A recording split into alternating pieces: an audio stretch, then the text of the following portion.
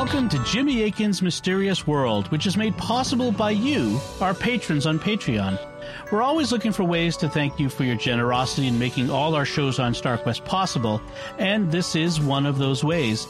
We recently reached out and asked if you had questions you'd like to ask, and we got many great responses, and that's what we'll be talking about on this episode of Jimmy Akin's Mysterious World.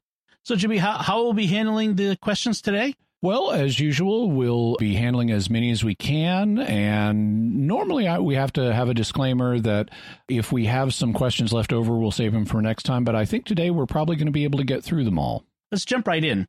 Our first question comes from Adam Specht. He says, Jimmy and Dom, what do you think about strange local places that appear to defy nature?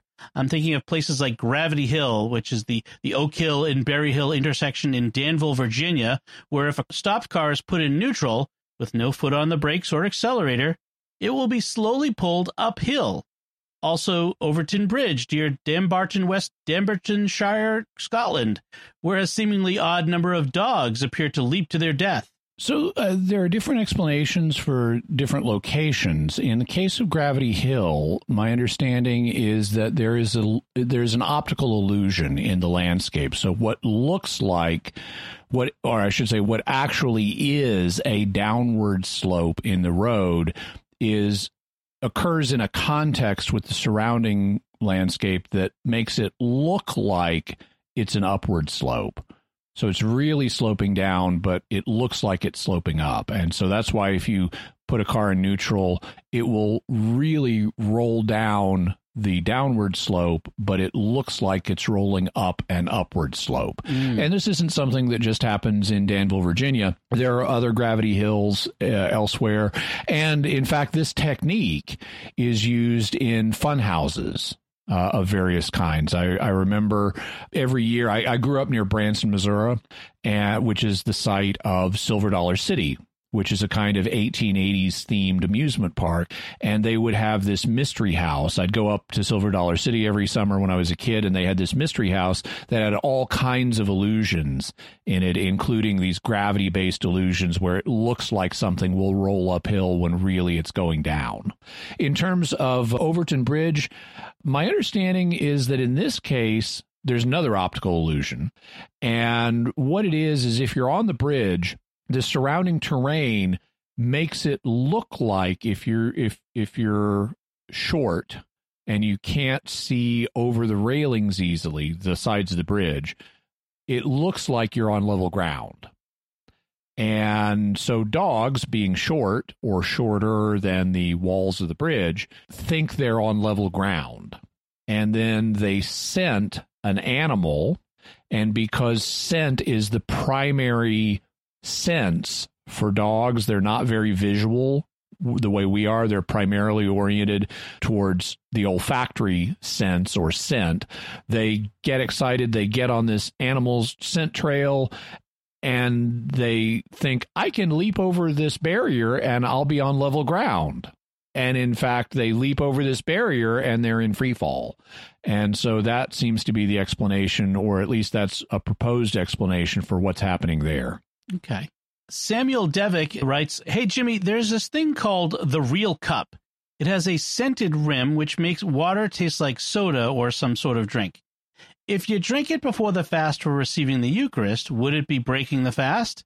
This is a question my brother thought of, and we wanted to ask you about it. It would not break the fast according to the letter of the law.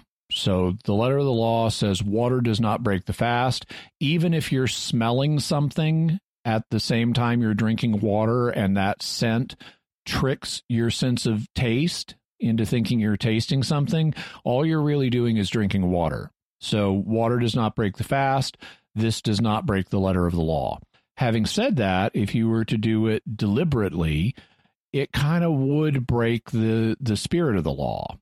So if someone suddenly remembers, oh, I had a drink from this cup and it tasted like soda and it's within an hour of when I'm going to receive communion, I would say, don't worry about it. You didn't do it deliberately. It does not break the fast. On the other hand, if someone said, I don't like doing the fast, so I'm going to drink from this scented cup to get around the letter of the law, well, that's not a spiritually constructive attitude to be taking. So I wouldn't suggest that as your attitude.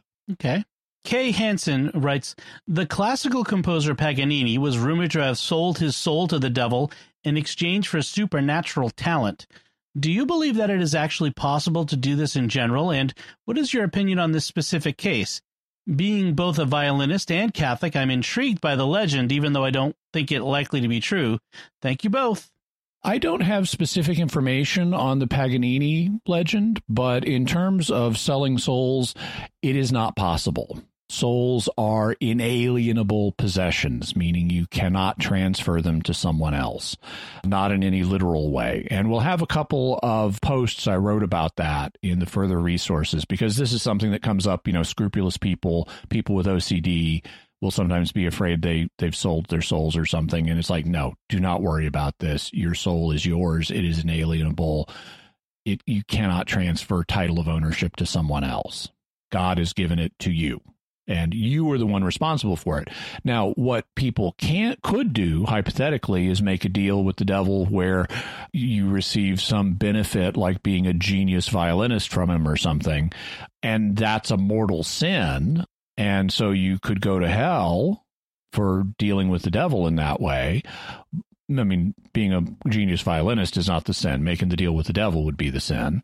And so your willingness to be damned would itself be, the matter of the sin. And so you could, in a kind of metaphorical way, do this, but it's not literal, because all you have to do to reclaim your soul is repent. Mm-hmm. Just repent and go to confession, and you're fine. The devil cannot hold a mortal sin over you. Anytime you commit a mortal sin, you've done something like this, whether it's for one kind of pleasure or another. Any mortal sin is like this, but then all you have to do is repent. So it's not possible to literally sell your soul to the devil. And even if you've committed a mortal sin, just repent, and God loves you and will take you back, just like he took back the prodigal son, which is the point of that parable, that God will take you back even when you've fallen into grave sin. Okay. Joe Trzos writes, this one will be personal to many. Some think a diagnosis of fibromyalgia is fake, just a placeholder for a doctor who can't figure it out. Others feel it is definitely a specific condition that they can't treat. Would love to hear your take on this. There are other ways of using a placeholder for things we don't understand. One of them, for example, is describing a condition as idiopathic, meaning we don't know where it came from.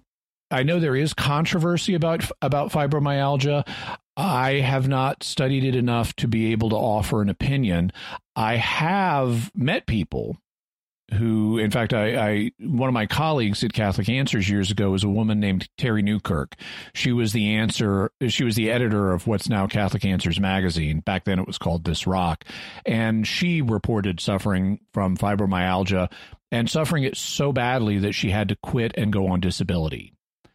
And so for her, fibromyalgia was a very real thing. I mean, whatever it was, it severely impacted her life. And whether it should be diagnosed as fibromyalgia or something else, I know there are different physicians who have different opinions about that, but there is something happening with these people that is real, and it's just a question of, do we have the right classification to properly diagnose it, or does that need to be refined in some way? And that goes beyond my area of expertise. Yeah, I have someone in my family who's similarly diagnosed with fibromyalgia, and whatever's going on is very real, and that's not in their head. Brooke Kennel writes, hey, Jimmy and Dom, I was curious as to what you guys think about the Winchester mansion. In fact, she has several of them, so maybe we could deal with them individually, or do you want me to go through all of them? Sure. Okay. So the Winchester mansion was built by the widow of the guy who founded the Winchester Firearms Company. So allegedly, it's haunted by the ghosts of the men who've been killed by Winchester rifles. And she built the house. Today it's a tourist attraction, but she built the house in this kind of weird way. Now, the legend, or one version of the legend, is that she had this, because of all the men that were killed by her husband's firearms, she needed to keep the sound of hammers going in the house to like ward off or appease the ghosts or something. And so, you know how you have the hammer of a firearm that sets it off, the sound of hammers, there must always be the sound of hammers falling in the Winchester house. Now, apparently that's not true, that she did take long breaks of months at a time in the building process, but it was still a very eccentric building and may have been motivated. I haven't studied this in detail yet, but may have been motivated by a concern for, you know, ghostly phenomena. So I look forward to learning more about this. I have had it on the list for a long time, but thus far haven't been able to dig into the details. Okay. Her next part of her question is ghost hunting immoral? I used to enjoy ghost hunting shows years ago, but stopped watching them because sometimes they would use mediums. But upon reflection, does asking ghosts to manifest themselves and using recording devices to facilitate their answer also count as a form of illicit contact with the dead? If it is immoral, is there a way to investigate ghostly phenomena without recourse to such tactics? So there's nothing wrong with investigating an aspect of God's world. I mean, God doesn't, you know, God gave us the gift of reason and he expects us to use it to figure out the world.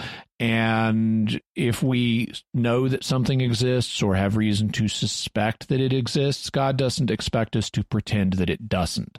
So there's nothing wrong with the idea of trying to get evidence about ghosts or the afterlife. In general, there's nothing wrong with using, you know, recording devices to try to capture that evidence so that it's documentable. That's just one way of documenting the evidence. The questionable part is when you involve a medium.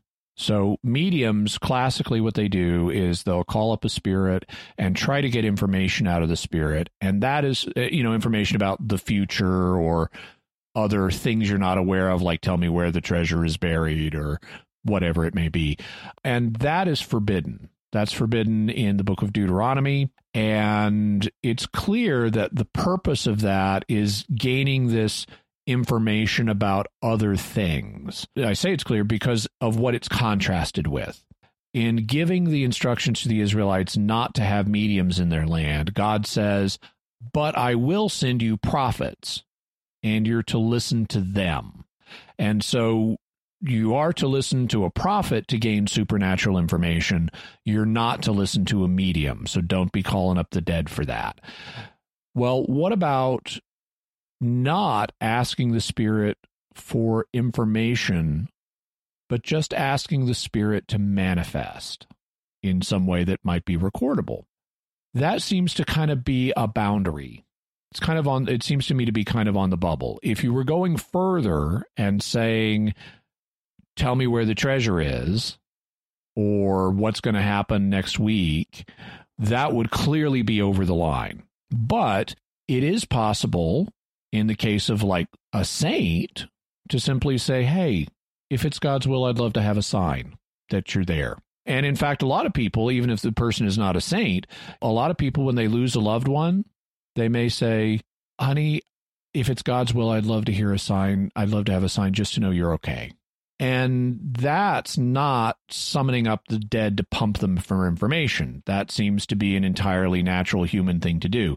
So I wouldn't have anything to do with a medium, but if a researcher were just asking, hey, could we have a sign so we can investigate, is this real?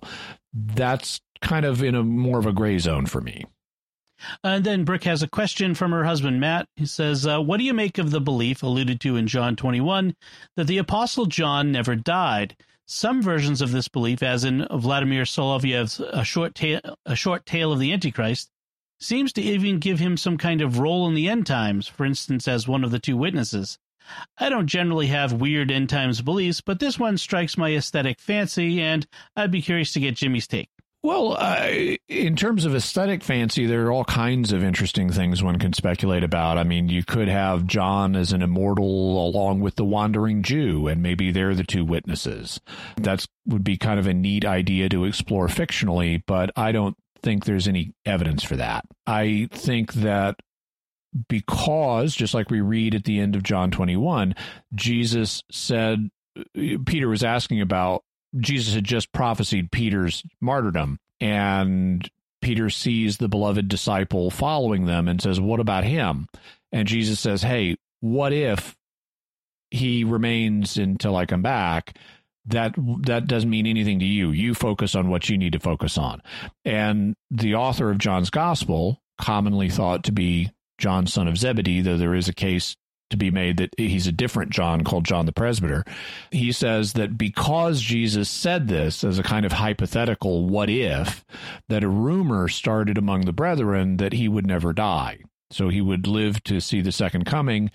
And the way that would have been interpreted in the first century is, oh, the second coming is going to happen in our lifetimes, because he's going to be alive to see it. They didn't imagine him living for centuries. They imagined, okay, he's going to live to 90, maybe 100, and the second coming will happen before that. So that's how they would have interpreted it.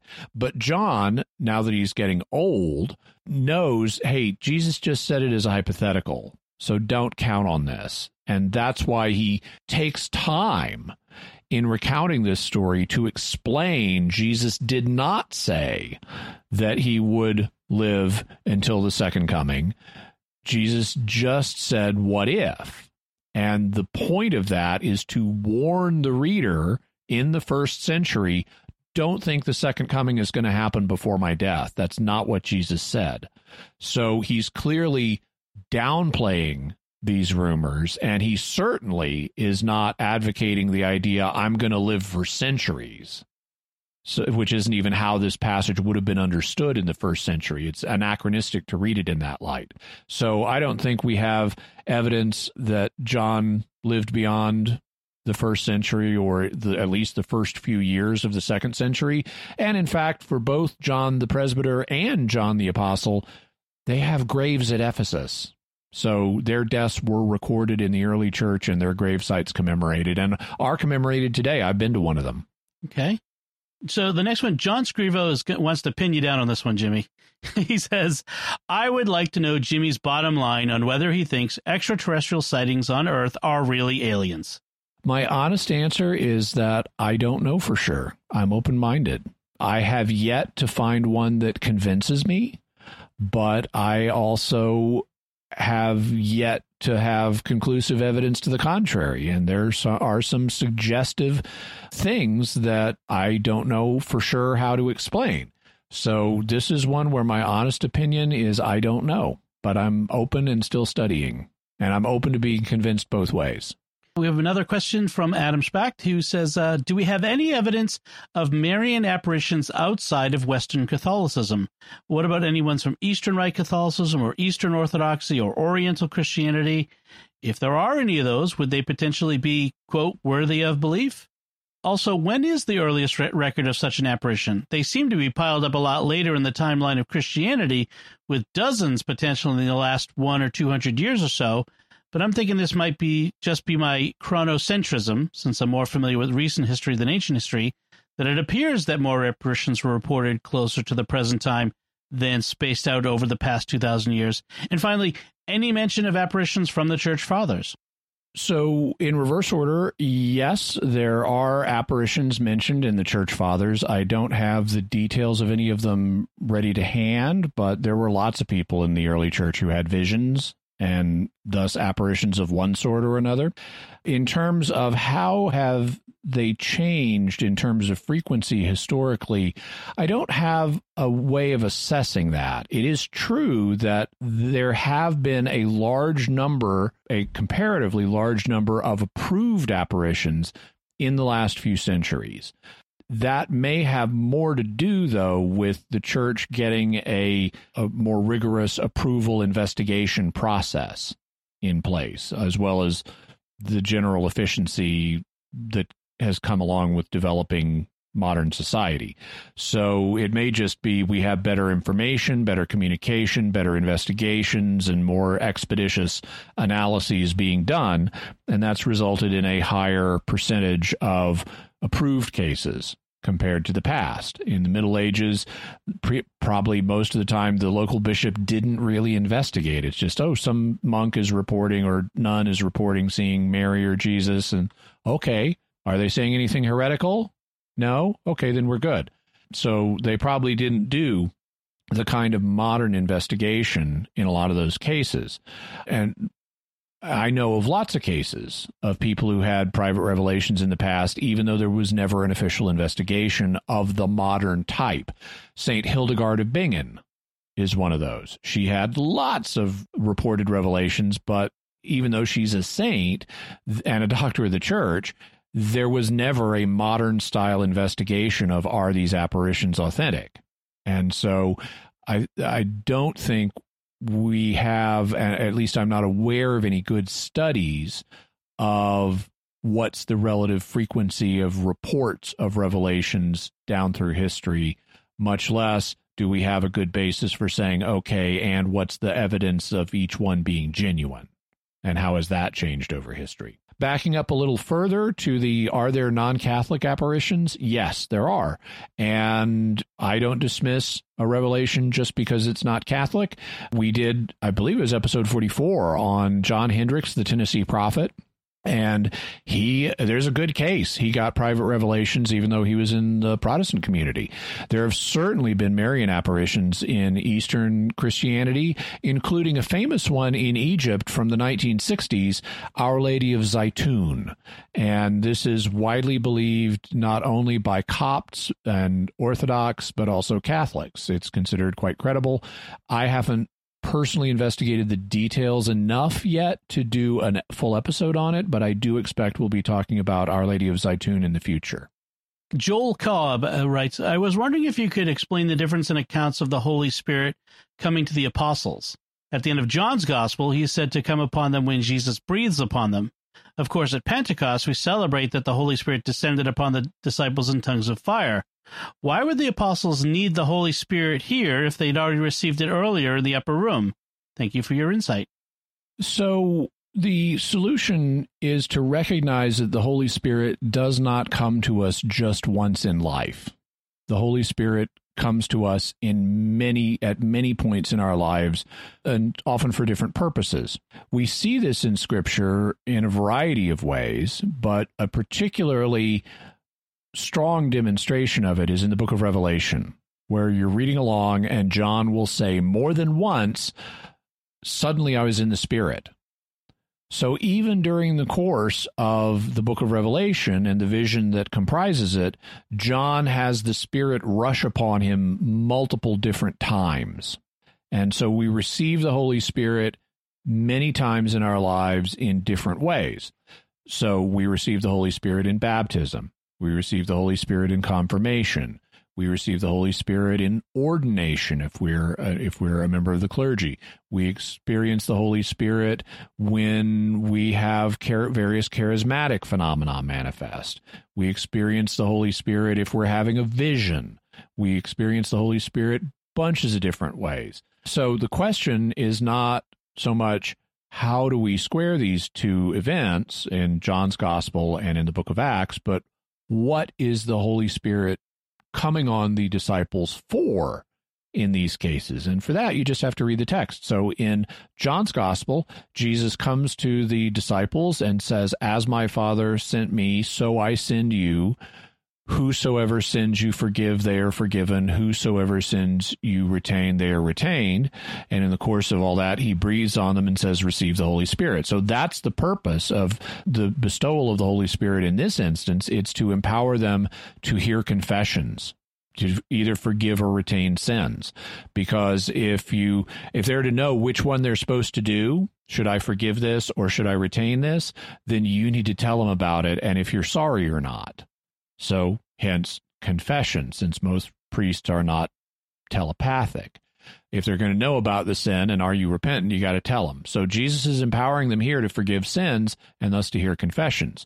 That's not what's happening in Acts. In Acts, Jesus is talking to them and before the ascension, and he says that before many days, the Holy Spirit's going to come upon you. Wait in Jerusalem until you are clothed with power from on high, and you're going to be my witnesses in Judea and Samaria and to the ends of the earth. And that's has been often pointed out. That's the outline of the book of Acts. The gospel spreads through Judea, then Samaria, then all over the world. And so hence, in context, the purpose of the bestowal of the Holy Spirit on Pentecost is not to empower them to forgive sins, but is to empower them for evangelization. And so that's what's going on there. But these are only two of many instances where the disciples received the Holy Spirit in the course of their lives for different purposes. So whatever purpose God has for you, he can give you the Holy Spirit to strengthen you for it. Ramses writes, "Hey, Jimmy and Dom, I was wondering if you could give an explanation for something strange that I've experienced multiple times in my life. Every once in a blue moon, I'll have a dream about something that ends up happening in real life. Most of the time, these visions of the future are mundane, like me eating cereal or something. Other times, however, I will dream about having a conversation with a friend about a very specific topic, and later, sometimes months later, my friend and I will have that exact same conversation in real life, word for word, to the point where I will know what my friend is going to say next. I've spoken to close friends and family about this, and they tell me the same thing happens to them too, so I'm inclined to believe that this happens to everyone at some point. None of us knows what to make of it, or even what to call it. Anyways, it would be much appreciated to finally get an explanation for this. God bless." So when evaluating claims like this, or situations or reports like this, one does have to be attentive to the possibility of chance. Now, you mentioned like sometimes it's mundane, like eating cereal, and that could be just due to chance. But then there are these situations where it's less predictable. And now, if one wanted to be scientific about it, and there are actually parapsychologists who do scientific studies of precognitive dreams. That's what these are called, precognitive dreams. You would want to be really rigorous and say, well, to what extent could you predict what your friend was going to say, not on the basis of this dream, but on your knowledge of your friend and his views of the topic that you were discussing. But still, there will be situations that just go beyond random chance. I've had that happen myself. I think I've mentioned it here before on Mysterious World, but if not, I'll tell the story now, and I'll also be repeating it in the future when we do an episode on dreaming. Back when I was a teenager, I had a precognitive dream that went beyond random chance. I dreamed that I was in my art class and that I was painting not on an easel, but on a large flat surface that was horizontally flat. And I was painting with green and purple. And as I was painting, a guy in class who didn't like me, named Lyndon, came up and said, "What do you think you're doing?" And I was struck by this dream, and I told a friend of mine who was in the same art class named Charlie. And that day in art class, our art teacher pulled us off of our existing project. So I'd been working on something else. She pulls us off of all of our existing projects. The reason is there is a fair coming up, a school fair coming up, and she has agreed for us to paint the comical cutouts that will be used, the kind of cutout where you like stick your head through a slot and then they take a picture of you with a painting of like a bodybuilder or a bathing beauty or something. Well, she's agreed that our art class is going to make those for the school fair. And she assigns, and so we've got these big flats of cardboard that are too big for an easel. And so they get put down horizontally on tables.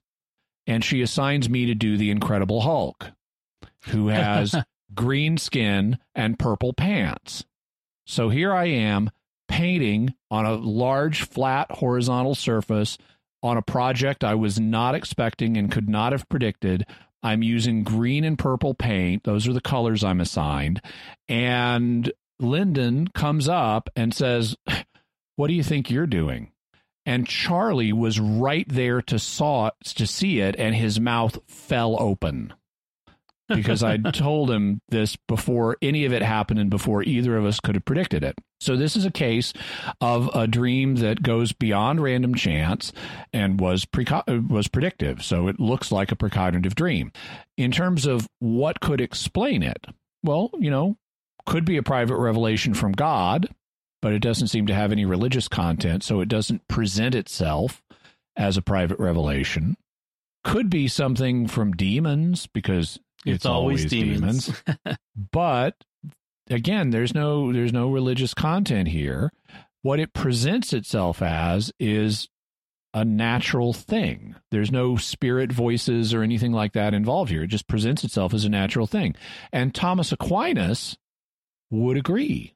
As we covered in episode 106, that was part 2 of our discussion of Aquinas in the occult, he thought that in addition to supernatural prophecy, or what he would call prophecy in the true sense, we also, humans, have a weak natural ability that he referred to as natural prophecy that could give you beyond random chance dreams of what's going to happen in the future. Now, he attributed this to the influence of the stars. I wouldn't buy that, but Aquinas could be right that humans have a weak natural ability to be precognitive, especially in dreams. And so that could explain this. On the other hand, it could have a natural explanation. It may be beyond random chance, but it may just be a fluke. But those would be some of the options. Mark Casanto writes, greetings, Jimmy and Dom. Because we all share the reality of one day dying, death is a preoccupation. Near-death experiences or witnessed loved ones dying can be extraordinary and speak volumes of the reality of the hound of heaven at work. Why are these experiences still not enough for some people not to be afraid of death? I think there are several reasons. The first one is death aversion is programmed into us. It's something that God has used to help keep us alive. The fact we're naturally averse to death, that's something that is in all organisms that don't go extinct. It's part of our evolutionary history. If an organism dies before it reproduces, then it's going to take itself out of the gene pool. It wins the Darwin Award. But God wanted life to live, and so he made life forms death averse. And that's true of humans. It's true of anybody with a human nature. It's even true of Jesus. That's why in the Garden of Gethsemane, Jesus becomes very agitated. And he prays that the cup may pass from him if it's God's will. And it's because Jesus has death aversion just like the rest of us. So I think one of the reasons people are afraid of death is because we're death averse, and that's what helps keep us alive. Also, the near-death experiences, even though they're much more common than people think, and other, not just NDEs where you die and come back, but also other deathbed phenomena, which we'll talk about in the future, they're much more common than a lot of people think. But they're still infrequent enough that not everybody's aware of them, and that they're or has much information about them, and so consequently they don't provide the amount of comfort they could to people if they happened more frequently. Then there's the fact they're not all positive. There are people who've had NDEs who came back and said, I need to repent, that was no fun. And so they're just because they would provide evidence of an afterlife doesn't mean that they should be personally comforting to you if you're not living the way you should. Then there's the fact that modern science has an anti-supernatural bias that has discouraged investigation into these. And so that's one thing that deprives them of some of the comfort value they could otherwise have. And then there's the fact that some people just lack faith. They don't want there to be an afterlife, or they're not willing to make that leap, even if they maybe it'd be kind of nice, but I'm not willing to really credit these experiences and give them the evidential value that other people may. Kathy Sehu writes, I keep a list in my phone for times like these. So here we go. Number 1, St. Thomas of Millipore. Number 2, Roman emperors acted crazy because of lead poisoning. Number 3, Hubble versus Lemaitre. 4, whole life flashbacks during imminent death experiences. 5, the Mayan calendar in regard to Christian historical timeline. 6, could the Mesoamerican god Quetzalcoatl have been a Christian missionary? 7, magnetic pole shifts. 8, what is consciousness? 9, the modern space race, Musk et al. And she says, sorry, thank you. You get all that, Jimmy? Well, there's a lot there. Thank you, Kathy. I'm afraid that I'll have to defer those topics to future possible episodes.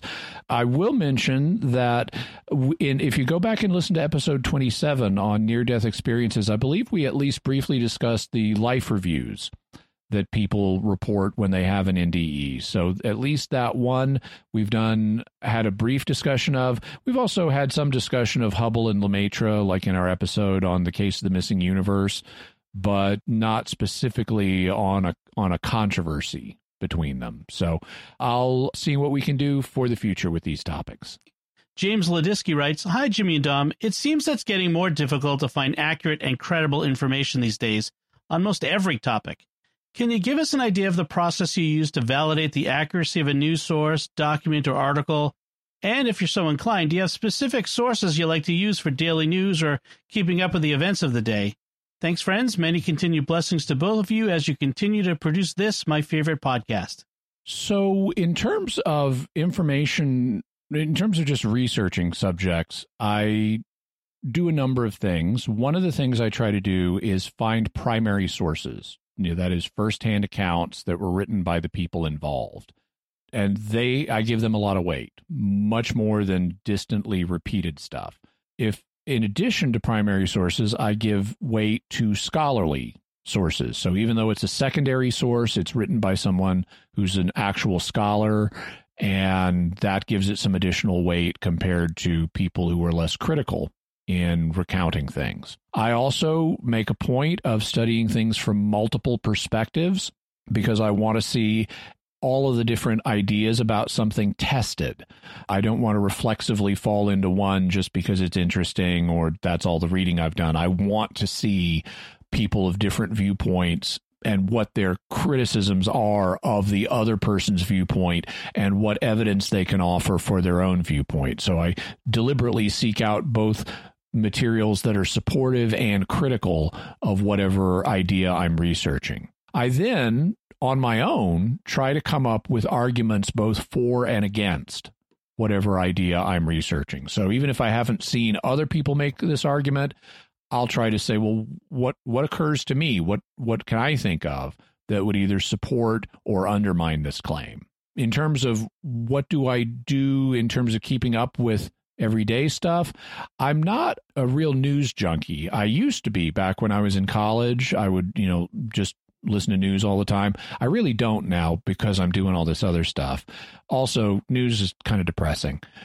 But I make a point of reading people that I disagree with. And so I'm going to mention some websites since you asked, but don't think I agree with everything on these websites because I don't. It's part of my process of let's read everybody. For Catholic news, and this is a site I can give a strong recommendation to, I read newadvent.org. In fact, I subscribe to them by email, and so every day I get an email with their headlines of mostly Catholic news, and I'll check that out. Sometimes, not very often, but sometimes I will also go to realclearreligion.org. And it's not .com, that's a different site. But there's this I don't know exactly what they are, a foundation, but they're called Real Clear. And they try to be nonpartisan in their presentation of different subject areas. And so realclearreligion.org surveys religion news. And they try to, it's not just Catholic, it's all different kinds of religion news. Every day, I definitely check realclearscience.com for my science news. I also frequently will check realclearhistory.com for my history news. Yes, that is a thing. In a political cycle, and I'm not a very political person, but in a political cycle, I will check realclearpolitics.com. Like in leading up to an election, I'll be interested to see what's happening. So I'll check realclearpolitics.com, and they try to be nonpartisan. They try to present both sides. And that's something that the Real Clear different channels try to do generally. They don't always succeed, but they try. And so I like that. I admire that. That's what I want, is I want to hear both sides of a subject. Now, for secular news, including political news, there's something of a problem because at least since the 1950s, and really probably even before that, there has been a left-leaning bias in American news media. And it's gotten worse in recent years. In fact, in just the last few years, the mainstream media has become nakedly partisan. So it's like they're not even trying to pretend to be objective a lot of the time. So that means just by being in the world and being exposed, to media through, let's say, social networking, I'll see references to stories people are linking. I get a lot of liberal-leaning stories, and I hear a lot of liberal-leaning claims. So since I want to see all viewpoints cross-examined, I, want some place to go for an alternative perspective. But I don't want it to be super partisan either, because I don't like partisanship of any flavor. My preference is for let's try to be as objective as we can here, rather than just rah, rah, go tribe. So one place that actually used to be pretty balanced was DrudgeReport.com. Now, Drudge Report has a reputation of being conservative, but that's because Drudge was actually covering a mix of stories that had both liberal and conservative perspectives. And so to people who are used to the liberal media, it made Drudge look conservative. Actually, because that's what they wanted. They wanted another liberal-leaning site, and he wasn't doing that. He was doing something in the middle. Unfortunately, in my opinion, Drudge Report has gone down in quality recently. There are even rumors that Matt Drudge sold it and someone else is running it. I don't know if that's true, but I do know that I don't find it near as useful anymore. So I don't go to it except on a very occasional basis. Where I tend to go to get a cross-examination narrative is a site called instapundit.com. It was founded by a law professor in Tennessee named Glenn Reynolds, but these days it's a group blog, and the bloggers are a bunch of lawyers and other smart people, and so they're, even though there are running gags on it, the real value is it tends to be microblogging. They'll have like a running gag, a colon, and then a headline to an article they're linking to. And because they're smart people doing this, they're linking to more analytical pieces that are of more value to me in terms of thinking through an issue. And the overall perspective of the blog is basically libertarian.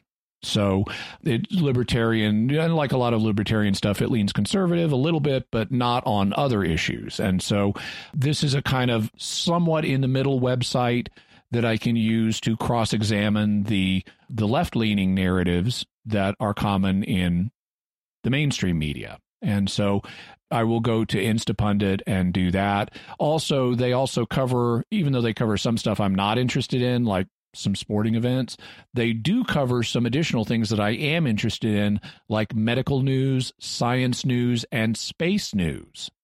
So they track, the modern space race activities and so forth, and I find that valuable as well. Tristram Carlisle asks, perhaps you've already covered this, but is there a presidential book of secrets as in the movie National Treasure 2? It does not appear so. What does happen is a president is given security briefings. And so when a new president is elected, even before he comes into office, because he needs to hit the ground running right after the inauguration, they start briefing him, and they have different groups come in. So the CIA will give him a briefing, the Department of Defense will give him a briefing, the Justice Department will give him a briefing. Everybody starts briefing him, and some of these occur regularly, and he'll even have daily briefings on some subjects throughout his term in office. Some of these will cover things of historical interest, so he understands how we got to where we are on a subject, but it doesn't appear that there's a literal book of secrets. That's more a metaphor for the president's security briefings. Does they get the Area 51 briefing before or after inauguration? That's my question. Well, I don't know, but that may be one where, Area 51, because it's a research facility, that's going to come up in some of the Defense Department briefings when they're looking at budget allocations for various classified projects. Right. But if he wants to know about, are there UFOs there, he may have to ask, and they may not tell him. I want the Skinwalker Ranch briefing. Yeah. I think they'd have to get back to him on that one. Yes. Tristram Carlisle also asks, could you provide an overview of the Masonic influence in architecture, for example, in Washington, D.C., and in our country's symbols like dollar bills, the all-seeing eye, etc., and an overview of Masonic organization and beliefs? For that, I'll have to do it in a future episode, and I do plan to do that. I've had Masonry on the list for a long time. In fact, we'll probably be doing multiple episodes on Freemasonry. Having said that, I can say that based on the research I've done thus far, there is a Masonic influence on architecture in Washington, D.C. That is not surprising because a lot of early government leaders, when those buildings were being built, were Freemasons. And a lot of architects also have been Freemasons. Similarly, there is some Masonic imagery on the dollar bill. And so I think that we don't need to go crazy in attributing undue significance to all this, but it is a real thing. And so we will be talking about it as well as Masonry in general in future episodes. Megan Strickland asks, what are your thoughts on the Gadianton Canyon parallel universe / other dimension stories in Utah? Speaking of Skinwalker Ranch, that's my interjection. I would love to hear anything and everything you can find on this. So, Megan, you got me on this one. I had not previously heard of Gadianton Canyon, but I did a little research and we'll have a link to a post that hopefully should give you some more stuff to think about. Brendan writes, I recall Father Joseph Comanchak's mentioned in class years ago there was a U.S. bishop, I think from New Mexico, but I'm not sure on that point, that recommended that Vatican II consider something along the lines of how the church should relate to or evangelize extraterrestrials during the preparation period for the council. That didn't make the cut for the council, but do you know anything about this bishop bringing it up? I haven't been able to find the details anywhere online, but Father Comanchak is a major expert on the history of Vatican II.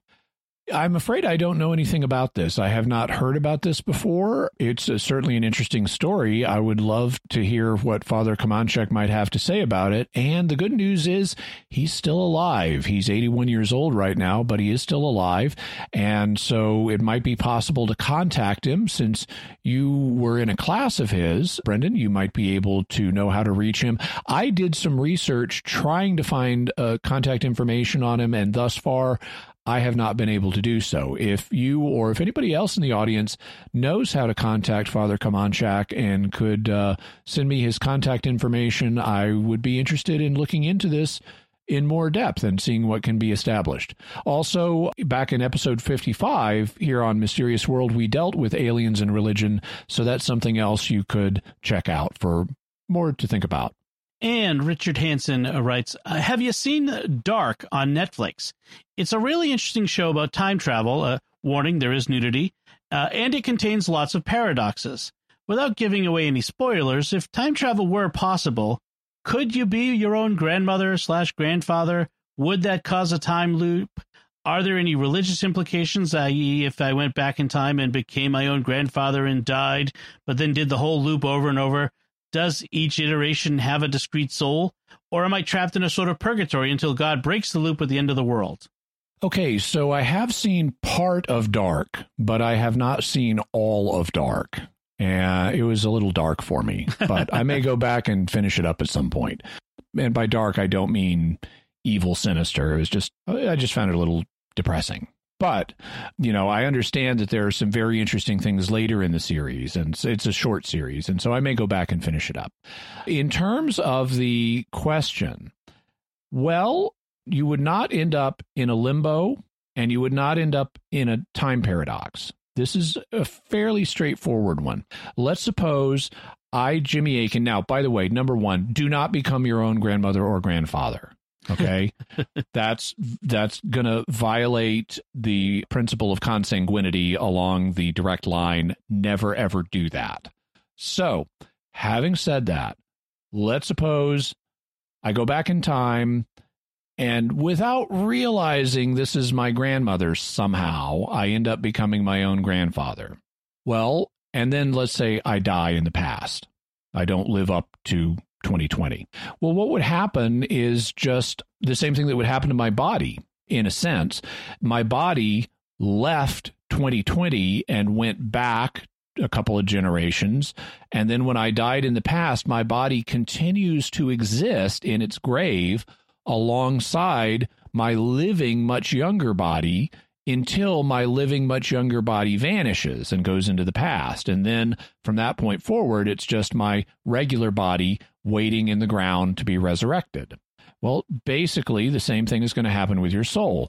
If I'm proceeding forward in time to the year 2020, and then in that year I go back a couple of generations, my soul goes back to the past, and then at some point when I die in the past, my body and soul separate. But just like my body continues going forward, my soul continues going forward in time, however time works in the afterlife. And for a period, it will overlap the time that my younger soul is in existence. So when my dead older soul gets up to the point of my conception and my brand new zygote soul comes into existence, there will be two souls of me in existence at once, but one of them will be much older than the other. And then when we get up to the year 2020, my younger soul goes back in time with my younger body, and my existing soul just goes forward. So it's not a closed loop. There is a sort of a loop. You could think of it maybe as a spiral rather than a loop in the closed sense, but there's no paradox here. So I only live my life once, and I then just wait until the resurrection after that. So hope that helps, but do not become your own grandpa. As husband of my grandmother, I am my own grandpa.